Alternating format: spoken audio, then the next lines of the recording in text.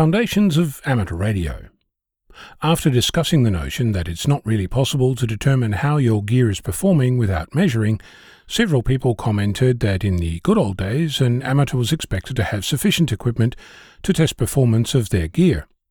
I flippantly pointed out that once upon a time computers ran on punch cards too.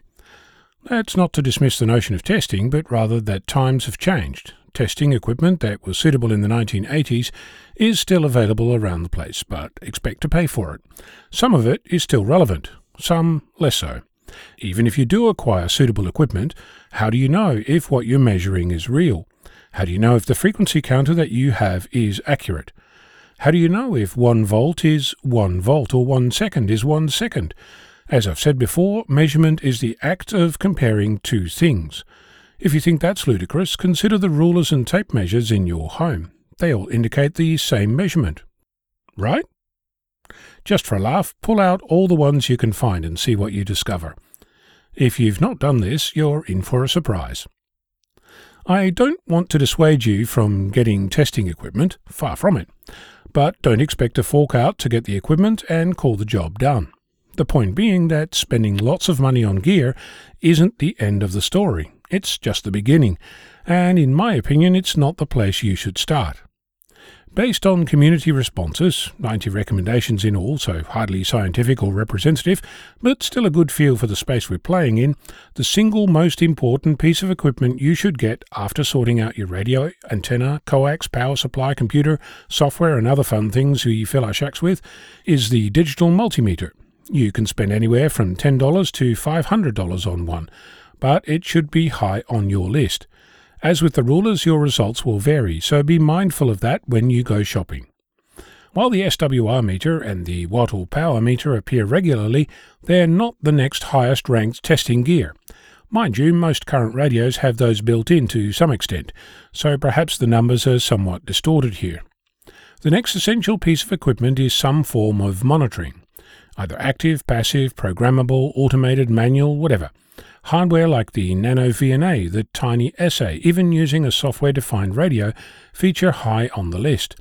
Most of these devices either generate a signal to test against, or they rely on your radio to do the heavy lifting, depending entirely on what you're testing. An antenna analyzer is among these kinds of tools. As an aside, the dummy load, either a high-power one or a more modest one, come recommended by many different people. Together with this list of monitoring equipment comes associated accessories, adapters, patch leads, attenuators and filters. After that comes equipment such as variable power supplies, watt meters, grid dip meters, oscilloscopes and frequency counters. I will observe that from the responses I received there was a distinct flavour to the recommendations.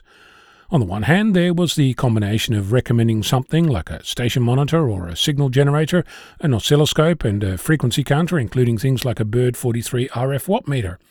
On the other hand were recommendations for spectrum analyzers, nano VNAs, SDRs and the like. It's not quite across the analog to digital divide, but it's close. Note at this point that I'm a software guy in the process of restoring an analog HP 606A signal generator from the early 1960s, so I'm not pointing the finger anywhere. There were other tools recommended too, an LCR meter, a tool that allows you to measure inductance, capacitance and resistance, something you can buy in kit form if you want to get started, or similarly can be purchased for varying amounts of money online. Speaking of money, varying amounts that is, the service monitor was on the wish list for several people. Prices between that of a new radio or a new car with varying amounts of warranty.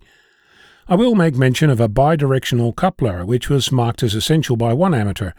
It's a tool that allows you to sample a signal in the forward and reflected path, which comes in handy when you're trying to test and build equipment. As mentioned before, your transceiver has some of this equipment built in, or can be set up to do some of this, so there's no need to go out and spend thousands of dollars to set up your testing bench on day one. But the day after, I'd add it to my birthday list. No doubt that there's many and varied opinion on this. What's your essential testing equipment? I'm Onno, Victor Kilo 6, Foxtrot Lima, Alpha Bravo.